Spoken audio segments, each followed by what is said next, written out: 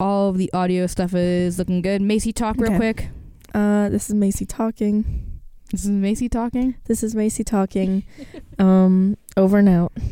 Over and out. Do you read? I mean, do you copy? I hate you. That's oh my God. hilarious.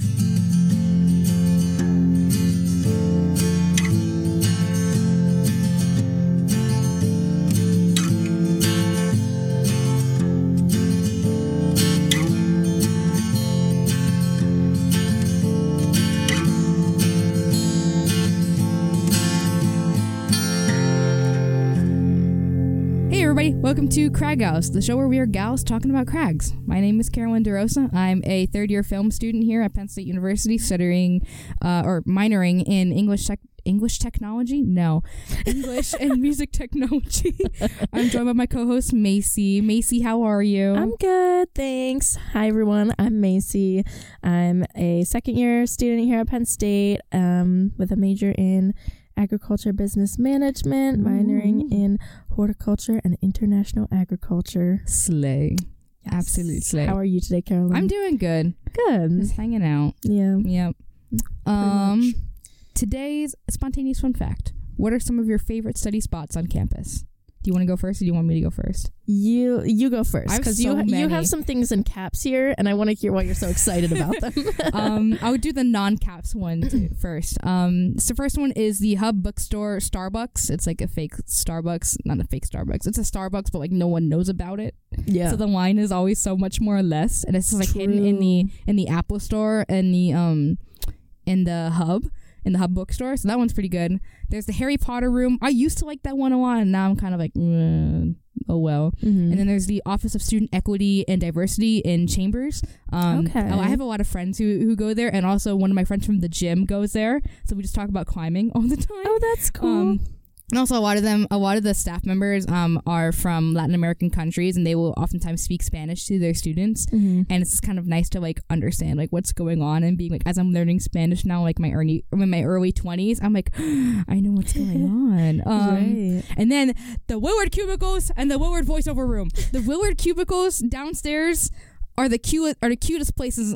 I don't know why, but they're blue and they're cute. Yeah, okay. This is where I filmed you for the film project. Yes. I didn't know where you were talking about when you put that in the notes, but I do love that area. It is so cool. And I love being like enveloped by like one color. Like, yeah. Do you know what I mean? That's so nice. And then also the Willard voiceover rooms. This is where we recorded episode 2 because we got kicked out of this room because people have been coming in and messing with it. Not us, but we had to go through the formal process of getting a room.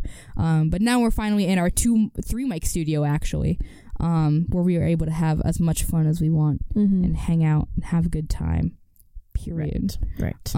So yeah, what are your favorite places, Macy? So my favorite spot in general is the library. I love the atmosphere in there, and like I also like the Harry Potter room. Yeah.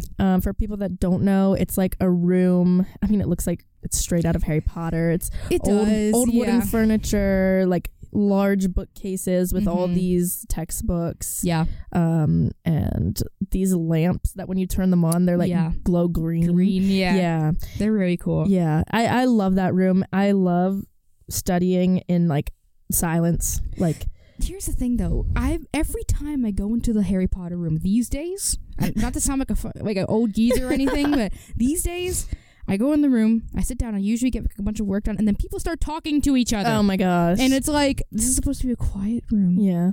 Where I'm supposed to sit. And then literally, like, I was sitting with my friend who's chemical engineering right now, and she was fine. She never gets distracted. I don't know how the hell she does it, but my little brain just heard this whole table like behind us just having full on conversations. I zone into that.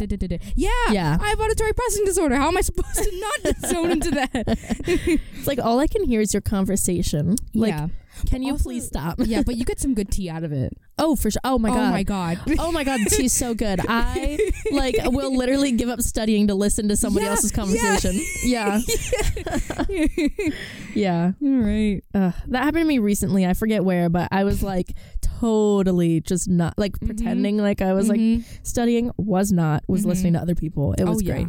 Oh yeah, that's how it goes. Yeah. But anyways, I also like this place downtown called Sowers. I need to go there. I was thinking about going there the other day. Yeah, it's such a great place to study. It's like a really warm and cozy little restaurant. Yeah. The walls are like red, and like the lighting's a little dim. Yeah. And like I don't know, I just love the atmosphere in there, and everybody who works there is like the kindest person ever. So yeah, I love that. Yeah, I definitely want to go there and visit it sometimes. But yeah, overall, let's get right into our climbing news.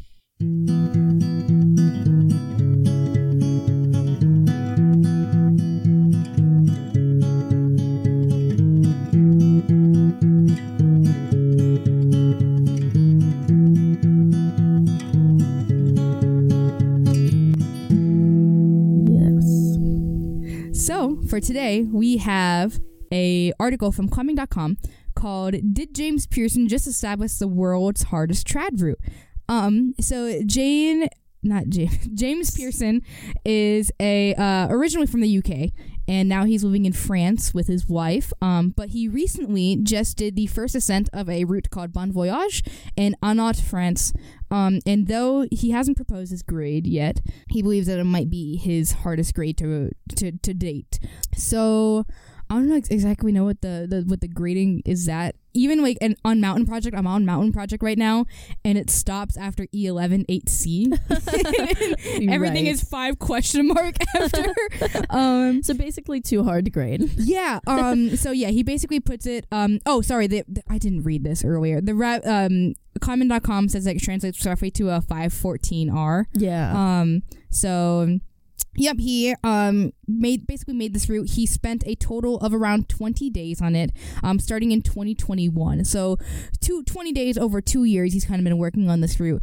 He ran the route on top rope first to figure out like what the exact placement of all of his protection should be, and he definitely did a lot of preparation for it. He had to do specific hangboard training and figure training for a really intense crux apparently in the route, and he still hasn't given it a grade yet. Basically, you know why he hasn't given it a grade yet? Yes, I do. It's because earlier in his career, he had graded something way too difficult to... way too easy. Yeah. Way too easy for other climbers, supposedly. But anyways, it got downgraded. And basically, it got so bad that he had to move out of the UK and into mainland Europe. Pretty much, yeah. And his reputation after that was atrocious, kind of ruined. Yeah. So in 2008 he established a route called Walk of Life in England, and he gave it a rating of 7A, which is approximately 514 minus or 514 in the Yosemite decimal system. And then some guy named Daniel comes along, or was it Daniel or was it Dave? It was Dave.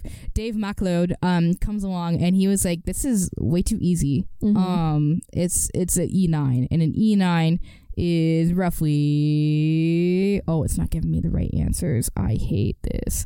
If I had to guess, it would probably be something around like the 511, 512 range. Yeah. So yeah, he definitely... I feel bad for James because he like literally was like, okay, bye England. Like, this is too much. And I think it kind of... I sometimes forget how nasty the climbing community can be. It can be. It can get nasty. Yeah. And I think definitely this is 2008, so still like when climbing was kind of like its own thing, and kind of like that not stereotype, but definitely I don't know, just not like the more friendly nature that it's kind of grown into today has not really been hashed out in the community yet. So I do feel kind of bad. But yeah, because I feel like it was more so like before it became such a welcoming, inviting environment, it was more competitive. It was more like who can climb the hardest, who's grading the hardest, like stuff like that. But I mean, since then it's gotten to be a lot more welcoming, which is good. Definitely, I agree. And then so right now he says that he's not proposed any grade for it, but he definitely wants any grade that he does propose to be simply that, a proposal, and not necessarily like this is the grade.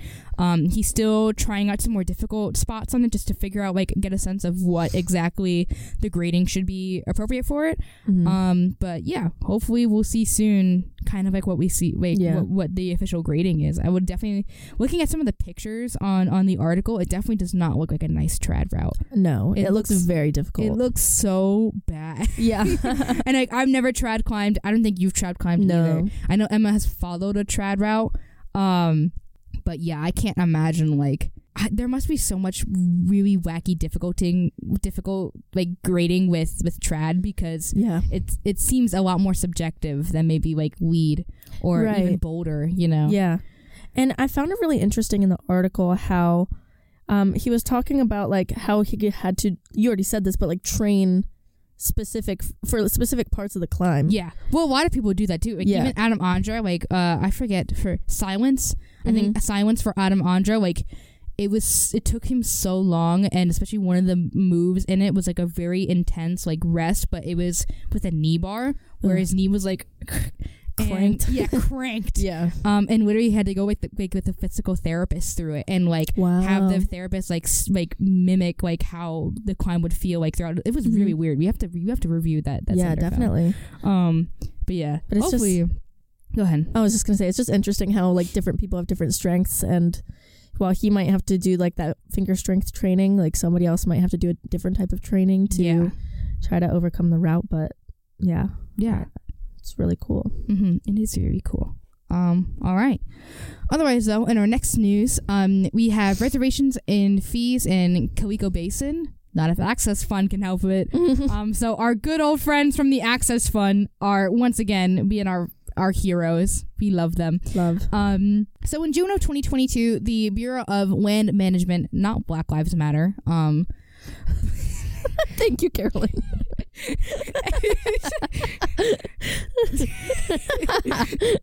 Sometimes, like, obviously I know, like, whenever I'm looking at one of these articles, I know it's the business or the Bureau of Land Management. Yeah. But I know someone's out there being like, look at Black Lives Matter f***ing up things again. It's like, Betty, shut up. Like, yeah. Betty, shut up. It's the Bureau of Land Management. Like, nah, try again, girl. Try again. So basically in June of 2021, the BLM comes together and they just proposed a management plan for Calico Basin, which is basically home to a lot of accessible red rock in Nevada.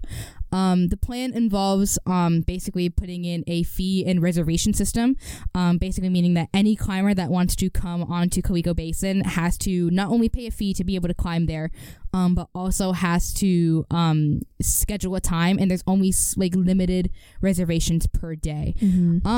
But the Southern Nevada Climbing Coalition, the SNCC, with the help of the Access Fund, has, quote, stepped in to help the climbing community have a voice in these management decisions. So Macy, you obviously haven't climbed too much out here. Yes. We're gonna get more into this later, but basically, at least here in Pennsylvania, there aren't many places where we have to even get like reserved times. And I know this is very popular amongst the national parks. Obviously, it takes a lot for the national parks to be able to have the resources to be able to hire staff and manage the land in a responsible manner. But it also probably takes a lot of management to be able to, like, the walkways or just some of the paths. Maintain the land. So usually national parks will require people to either reserve a time or I'm not sure about paying a fee. It might differ from park to park, but I definitely know, especially in Yosemite Valley, reserving a time is usually really a big key factor, because the last thing a lot of these park rangers want is for multiple people to come in and then eventually end up, unintentionally bushwhacking, which is destroying the environment. So pretty much, according to this article, or according to Chris Winter, who's the executive director of the Access Fund, he says, quote, the reservation systems are a good way to limit the number of visitors in a given area on a given day, but they do not reduce the overall people wanting to use the outdoors, and therefore often fail to consider the impact on the total conservation area. So basically what they're saying is that, yes, reservation systems are a good idea, especially to, limit visitors, and especially can help prevent, like, I guess, unintentional foot traffic. But after, like, I think he brings up a good point here, which is basically saying like it doesn't reduce the amount of people who want to use the outdoors. Right. And I think especially like as we're climbers, like talking about going to the outside, it is always our main like responsibility and our duty to leave no trace, right? Yeah. We can want to use the outdoors all we want, but at the end of the day, it should fall under the individual's responsibility to respect the land, if that makes any sense. Yeah. So apparently in Coleco Basin, during the pandemic, the Bureau of Land Management, the Bureau of Land Management, without public input, imposed a reservation system for the Loop Road, which is adjacent to Coleco Basin. But Coleco Basin saw a rise in visitor traffic, and basically it had a lot of impacts on the land. But the reservation system, according to the article, also had a negative impact on climbers, particularly the local ones. Quote, it took away a degree of spontaneity from the experience to the locals out there, said George Jordan, executive director of the SNCC. He continued on in saying, quote, how it was implemented brought on a lot of shock to the climbing community, and the blanket coverage was alarming. Our biggest fear here is that the land managers make an overwhelming, far-reaching decisions instead of nuanced ones. I do kind of agree with that as well, because especially with climbing trips, like, and Mace will kind of talk about this like a little bit out later, but when you go outdoors, like, you have to make sure like the weather's good, or that you have to make sure that the conditions are right, or that everybody's available to go, whose car can hold all the crash pads, you know, and all the gear that we need, right? So these kind of trips that a lot of climbers who climb outside go on are usually very spontaneous, right? Ranging from anywhere between 48 hours to an hour before leaving. Hey guys, do you want to go to Coleco Basin? Do you want to go to the Nation? Do you want to go to Hunters? You know, stuff like that. And having that reservation is like really limits you in that. Yeah, and I imagine like even though it wants to help people from the outdoors, I imagine too some people would probably reserve a spot and kind of walk up and see the cliffs, but they wouldn't be able to climb them because they're not climbers, or they could be hikers, you know. Yeah, not to say that like they should not be able to go through the views, but they shouldn't. There has to be a more nuanced system, which I agree with George Jordan on this. I do too. Yeah. So, sorry, go ahead. No, I was just gonna say this. Is like, as you said, this honestly, this article kind of came as a surprise to me because we don't deal with this here really. Like, we can make that decision an hour before, and we can go out and we can just climb, and there's lots of climbing around here. But like, I understand where they're coming from in making that reservation system because of having that foot traffic and caring about the environment. But like you said, as a climber, I feel like people know it's their responsibility to take care of the environment. Yeah. Because you are being like somewhat invasive of the environment. Yeah, so. Exactly. So right now, not much has really happened yet, but the Access Fund has stepped in to help and support the SNCC. The article says, quote, should the BLM decide to move forward with the fee and reservation system, it will start a 18-month trial period where the 6 months only include a fee and the following 12 will need a fee and reservation.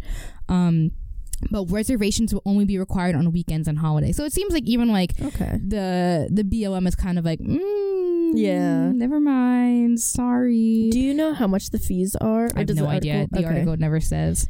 But knowing how traditionally fees are, it could be anywhere ranging from probably like $5 to $20 maybe. Yeah. So hopefully, though, the Access Fund and the SNCC will be able to kind of keep this reservation and fee system off.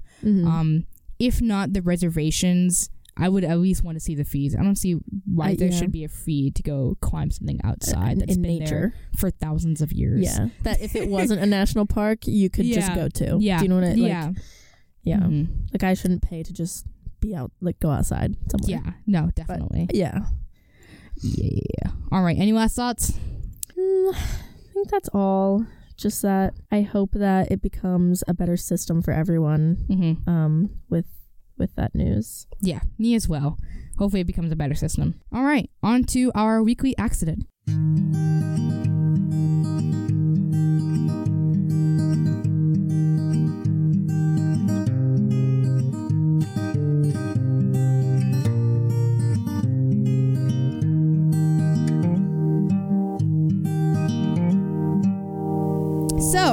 as soon as this ad stops loading, basically climbing.com, and I didn't know this either, climbing.com asks for people to submit their whipping videos. Yeah. They call them weekend whippers. I think that's... I didn't know this. I didn't know that either. So we just first off want to say, if you guys, any of our people listening, have any whipper videos or information or lessons learned from whipping, send them to our friend at climbing.com. His name is Anthony Walsh.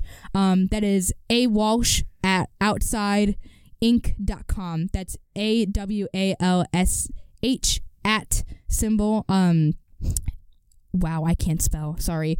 OUTSIDEINC.com. So yeah, basically this video, because it's getting extremely freaking warm here. Yeah. At Penn State. Dude, unusually. have you seen did you see, I sent you, no, I asked you if you've seen the hub. Yeah, and I didn't, but I saw pictures of it on Instagram. Yeah, dude. Insane. People were out suntanning. Yeah, in tank tops. I know. Playing volleyball. God. And you know how many spike ball things I saw? Oh my gosh, probably so many. Oh my God. Dude, I wanted to. I had to go to. I had to do something that day. I think I had to go to work or something. But I remember just being like, I want to go outside so bad. Yeah. Right now, and this sucks. Yeah. I sat by the library outside because I was like, it was real. It was a good vibe. That is a good, because all the sun hits. Yep. I was sitting out on the lawn. There was nobody else around. I was like, yeah. Oh, you wish you would. Oh, you wish you had all this space. Meanwhile, today it's so cold. I know. I'm like, it's windy and depressing. It is. But the weather is getting warm super quick, which means it's almost time to head outside again for those weekend crag climbs. Just like we did with ice season, we kind of wanted to cover a story that highlights risk management for the upcoming season. So, as we're going outside, this is a daily reminder. Wear a helmet, please. Oh, yes. Wear your helmets. Macy, we're going to review, kind of have a live reaction to this article. It involves a video. Yeah. This guy trad climbing with his friend. So we'll see kind of what exactly is going on. You guys should watch with us. You should. They're just trad climbing, having a good time. Wait, can I see the computer? Oh, shoot, yes. Her head goes into the rocks. Yes. Correct. So basically what happens, as you can see, is that basically some pieces pop from the some pieces pop, and basically the climber does not end up hitting the wall, but his belayer ends up hitting the wall. Yeah. And this is not kind of uncommon at all, especially when you go outdoors. Typically in gyms, even if you're lead climbing, we usually have the friction wraps and everything, but I think outside, even if you're top roping, you should always be wearing a helmet. I agree. So yeah, let's kind of dive in a little bit more to this story a little bit. So trad routes, obviously a lot more margin for error. You have to be a little bit precise, just like we talked about earlier with James Pearson and how much prep work he had to do for climbing Bon Voyage. Trad climbing is no different. You're gonna have to do a lot of preparation. You're gonna have to be really comfortable taking lead falls and be really comfortable with placing equipment and knowing what you're doing. So basically this young man named Eric Marks was diligent.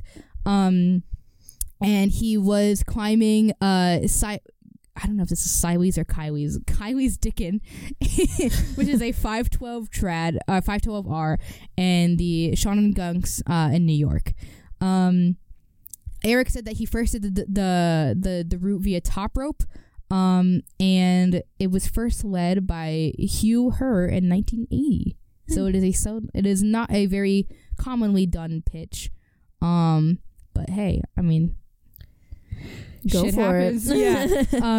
Accordingly, Mark told climbing, quote, "Neither of us anticipated that I would fall to the height that her head was and absolutely boot her into the edge of the flake," end quote.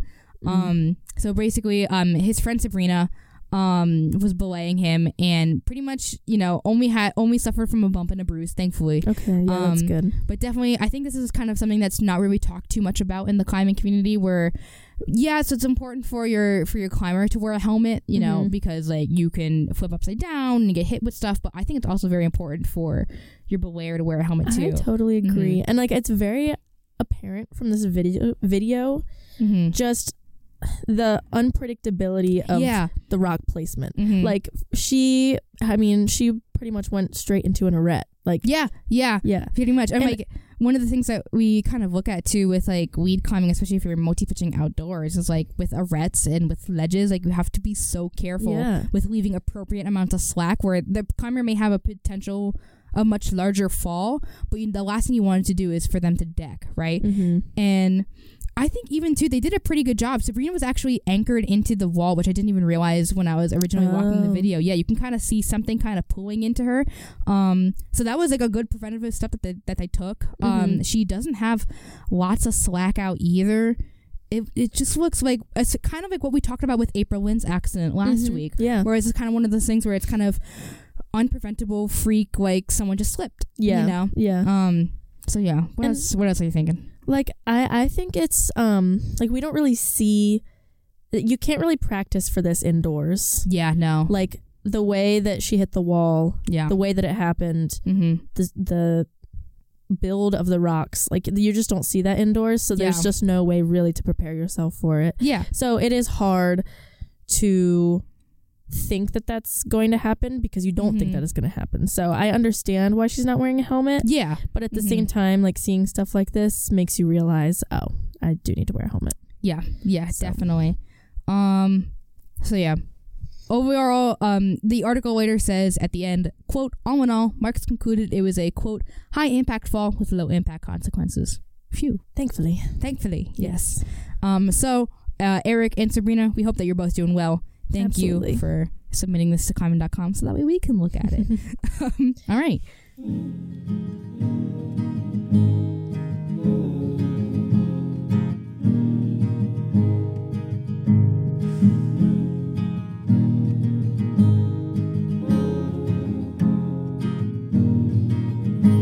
So, the camping ramen of this episode. I love that title. I love camping ramen.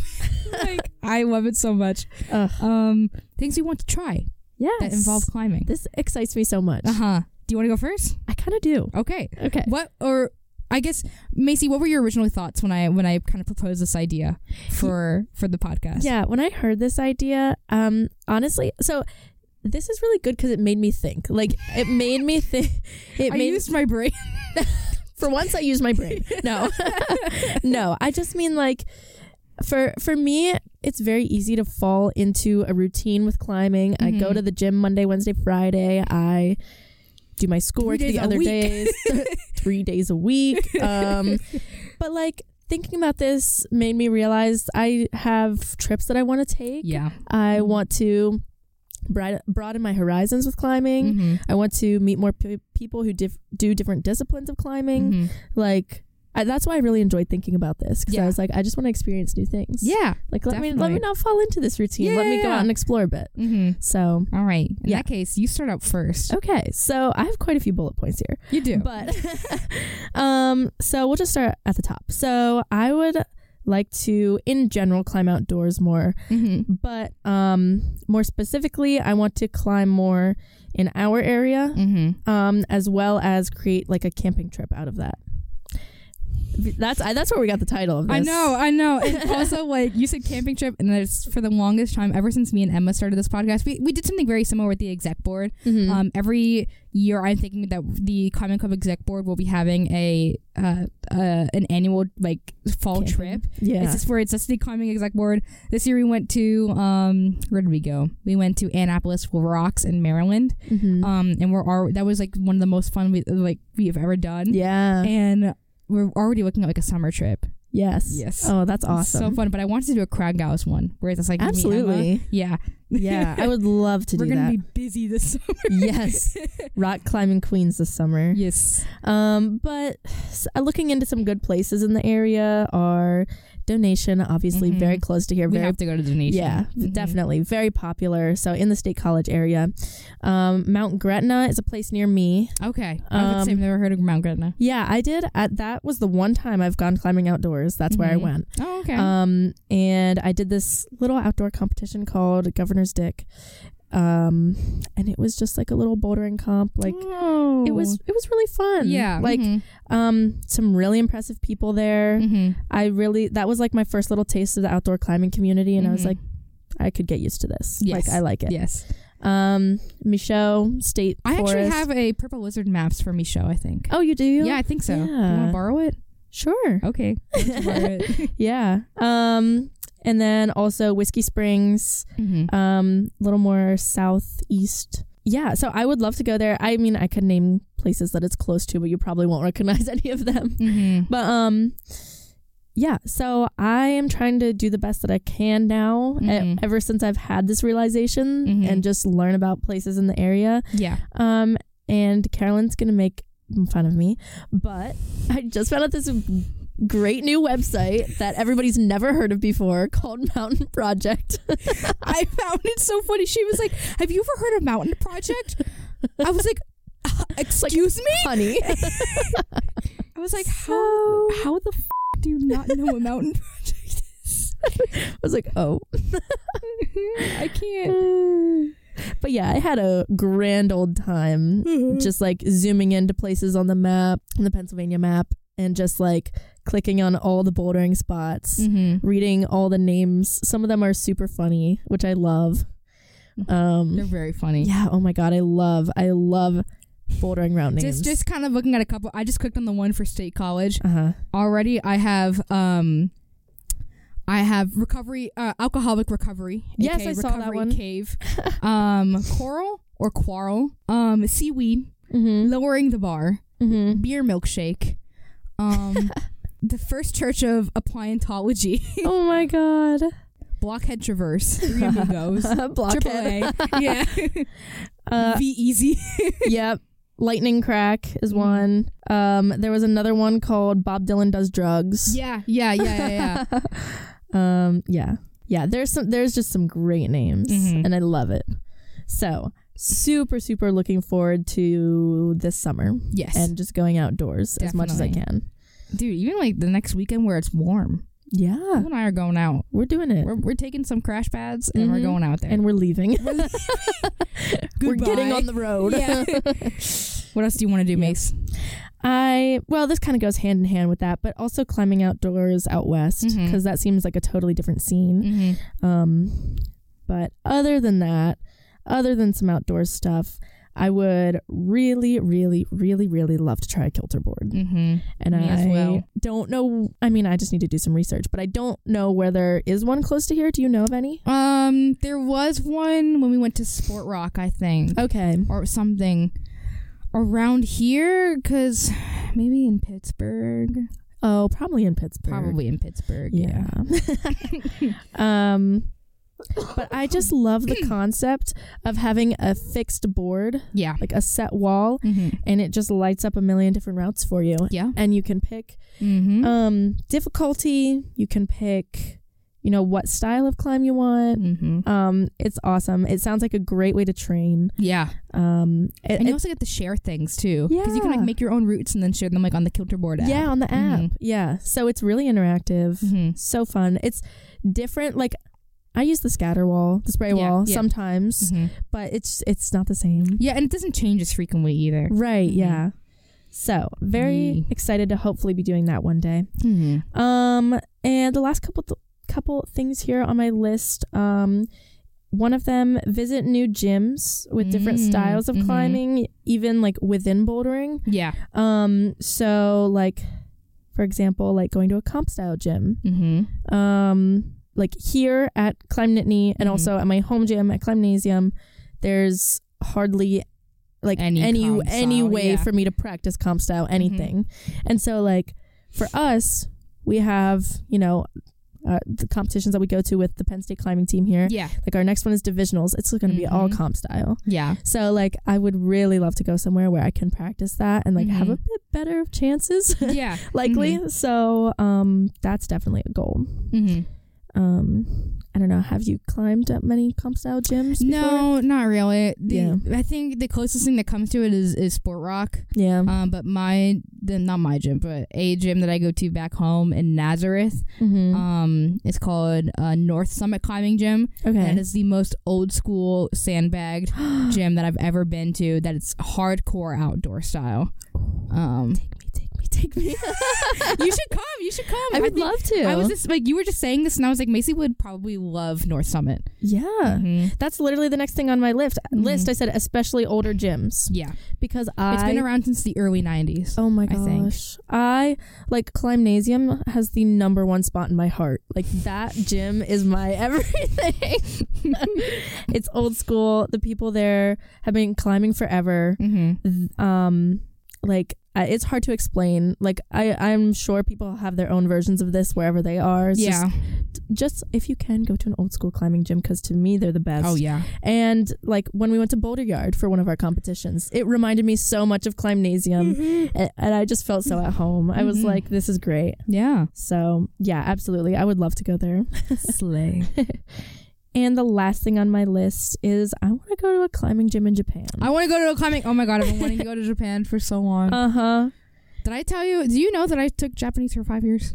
What? Yeah, Carolyn. No, I did not. Yeah, I took Japanese all throughout high school. Oh my gosh. And then I originally double majored in it for college, and then I was like, this is really hard. Yeah. So yes. Wow, I didn't know that. Yeah, so I can speak a little bit of Japanese. That's very cool. Yeah. Yeah. But I mean, if you guys have ever looked into climbing gyms in Japan, it's just such a different style. It's a very different than style. it is here. Yeah. They have a whole different grading system too. I didn't even know that. I think so, yeah. Oh wow. But a lot of their walls are, I would say, like more of the compy style stuff. Yeah. And then also they have a lot of very populated looking spray walls. Yeah. Like scatter walls. Yep. That are packed tight. And I've never experienced that. Yeah, so apparently Japanese we have the V scale, we have the Vermin scale. France has the Fontainebleau scale, and the scale in Japan is called the Dankyu. So V0 would be like a 6Q. And that's not like Q, that's like KYUU, which is Q. Yeah. Okay. Interesting. Interesting indeed. Very interesting. I did not know that. Oh yeah, but I definitely want to go to like climbing gyms in Japan and just see like what the overall like climbing scene is there, because it seems like such a strange hub for climbing to really thrive and grow, but definitely a place where we want to look into for sure and try out. Yeah. All right. What about you, Carolyn? I want to try multi-pitching. I want to learn multi-pitching so bad. It's so expensive, but it definitely, I would much rather learn how to do everything myself as compared to hiring a guide. Maybe that's just a trauma response, but regardless, I want to learn how to multi-pitch by myself and just be able to go outside and climb big things. I want to climb big boys. I want to scare all my friends. Big boy. That was not the correct song. Yes, it was. This is a song. Oh my god, I found out yesterday that Macy loves SZA. I do. I didn't know this. But yeah, I definitely want to go and figure out how to do multi-pitching so I can like scare my friends by showing them all the cool Instagram reels and stuff like that. Right. But yeah, and then I also want to try ice climbing. I've just been obsessed with the figure 4 and the figure 9. I know you are. I was like, you wrote this, and I was like, that's so Carolyn of her. That is so Carolyn. Like, I don't know. I'm fully convinced that one day I'm going to show out in a competition because I know how to do a figure 4, and on this route where there's no feet and you have to go up somehow and it's overhung and it's nasty, I can just pull out a nice little figure 4. And everybody's like, oh my god. Yeah, exactly. And the figure 9 too. I feel like one day that'll be useful. Oh yeah. And it also opens up the possibility of climbing in winter. So like obviously like climbing, you can't climb outside in the winter unless you want to like kill yourself. But you know, like it's just not like an ideal, right? So I'd much rather like be in my nice little snow pants be in my nice little boots with my crampons and just hacking into the ice. I would not ice lead though. I don't think I would ice lead. That's scary. Yeah, that's terrifying. Yeah, that's. Mm-mm. I do not want to get stabbed in the leg by my own tools. Ooh, no. No. But I do want to build on this by saying that I saw this video on Instagram literally just this morning, like before we filmed. This guy had a snowboard in his backpack, and he was ice climbing, and he climbed to the top of the mountain and snowboarded down. Oh my god, that's like the skiing equivalent of like when you need to get like really high up in the mountain and it's not accessible, you go by helicopter. Yes. Yeah, and you'd like drop down. Yeah. Why am I telling you this? You're also yeah, so that's so cool. I didn't even think about that. Yeah. So I actually have a lot of friends at home that will like at my little like home mountain, like ski mountain, they will like put their skis in a backpack. Yeah. And then snowshoe to the top of the mountain. Yeah, I've heard of that. Yeah, and ski down and get like first tracks in the morning. So like kind of similar to that. And like put your skis in your backpack, ice climb up, ski down. Sounds so fun. Yeah, exactly. It sounds way more accessible. Yeah. Another thing too that I want to definitely try is deep water soloing. I don't know why. I'm a coward. I'm not gonna do no the free solo, but I will jump into some water. If I see some water below me, I'm gonna be like, boop. Yeah. It just seems. Oh, go ahead. Takes away the fear factor. Exactly. Yeah. It takes away the fear factor, and also I feel like I love the beach. I used to hate the beach. I used to be like as edgy as Anakin Skywalker with the beach. I hate sand. I hate shit. I love swimming though. Oh, absolutely for sure. Adore swimming. And this is another thing I forgot to add on. I'm gonna add on later, but like I just like love the idea of like swimming in the ocean, having a good time, and why not add the two together? Why not add my two favorite hobbies together? Absolutely. Swimming in the ocean and rock climbing. Yeah. Boom. Done. Take my old shoes that have holes in holes in them and just go climb. Exactly. That sounds so fun. Yeah. Love and the thing that I forgot to add to the notes was cross training with climbing. Oh, absolutely. So I definitely want to try. Right now, I'm actually cross training climbing with swimming. Yes, it's really fun. How is that? It's going so fun. Yay. I climbed, or no, I didn't climb. Well, I did climb, but I swam 2 days this week. And like I got nothing. I got a sports bra. I got my swim trunks, no goggles, no cap, and I'm just like going out there. Yeah. Right. My technique is horrible. My balance is so bad. My cardiovascular stuff is so bad. But we're vibing. We're having a good time. And that's how you like. Swimming is very much. I mean, all sports, but like swimming, you really have to like build up to it. Like you can't just go out and swim a bunch. Like it definitely takes a while to build up like that lung capacity. Well, I've always like generally been a really good swimmer. But I've never really like done any type of like competitive swimming or anything. Okay, yeah, just kind of like swam for fun. I've always kind of like the idea of free diving. But that's scary. What exactly is free diving? Free diving is like when you try to dive like as deep as you can without any type of air supply. Oh, right. Oh my God, you're crazy. That's a no for me. Or like just in general, like staying under the water for as long as you can without oxygen. So like we're talking the average free diver. I have no idea how much it is, but if I had to guess, it would be average breath holds are between 2 and 3 minutes. I don't know, but yeah, like, have you seen people like meditate underwater? That shit's crazy. I'm not gonna do that. I feel like I forget. I feel like I'd forget to breathe. Forget to come back up. Yeah, I forget to come back up. Yeah. But yeah, and then another sport that I want to possibly cross train with climbing is jiu-jitsu. Absolutely. I love jiu-jitsu so much. It's my favorite martial art, probably. Nice. What's your like experience with martial arts? So I did karate for 6 years. Wait, I think I knew that. I feel like you did know this. Yeah, I did karate for 6 years. Because I also did karate for a very long time. Right, we talked about this. We did. So I did karate for 6 years, and then after that, I didn't really do too much martial arts. Okay. But I think a lot of my friends would kind of describe me as having like either like the mama bear personality or generally like the just general like very protective type personality. And I'm definitely of the mindset where it's like I'd much rather be like this is gonna sound so cringy. I'm so sorry. I'd much rather be like a warrior in a garden than a gardener in a war. Okay. And so yeah, I'd much rather like if I ever like I'd much rather die happy knowing I never had to use any type of like self-defense.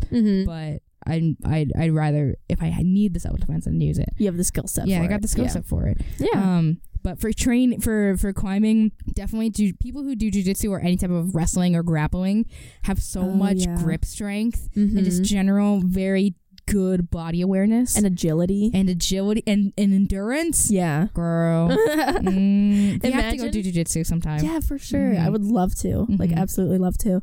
Like, imagine combining like jiu-jitsu, swimming, and climbing. Like, you would be unstoppable. And also like gymnastics too. I wanted to do gymnastics. Like, recently I've had the want to do gymnastics, and it's because I climb. Like, I feel like I have the ability. I mean, I did gymnastics when I was young. Oh, did you? Okay. I did. I didn't know this. Yeah, for a long time actually. There's many sports I did for a long time. I was you were one of those unsettled athletic child. But is that a trope? Like, are there people who are like that? I don't know. I don't know either. I was just a very busy kid. I see. If you know what I mean. But like, yeah. So I did gymnastics for a long time, and like, I see how it correlates to climbing. Yeah. And there are some people who climb here that also do gymnastics here. Yeah. And I notice how like the movements they do are enhanced by gymnastics. So aware by like their body positioning and also just naturally very strong because of calisthenics. Right. Yeah. It's like crazy. Body weight movements. I'm like, that's exactly what you need for this. So yeah, I'm about to crazy stuff. Yeah. About to get into gymnastics. She said bye, guys. But overall, that's all we really have. I mean, I can't really think of any others off the top of my head that I really want to do with climbing. Maybe sleep on a portal edge. Oh, absolutely. I want to do that so bad. You do? Yeah. Okay. Yeah. I feel like I sent one of my pictures, one of my friends, a reel on Instagram of like these like Spanish guys climbing. And they were sleeping on their portal edge. My friend's like, how are they not dead? Like those tiny little strings. And I was like, those tiny little strings can hold like 10 elephants. Yeah, like you're fine. You're like, fine. It's fine. Yeah. But yeah. Anything else to add? I don't think so. I think we're good. I think that's all I want to do. Yeah. I mean, so just put that on the schedule for this weekend and I think we'll be set. I wish. Dude, if I wasn't working this weekend, I'd be like, hunters, let's go.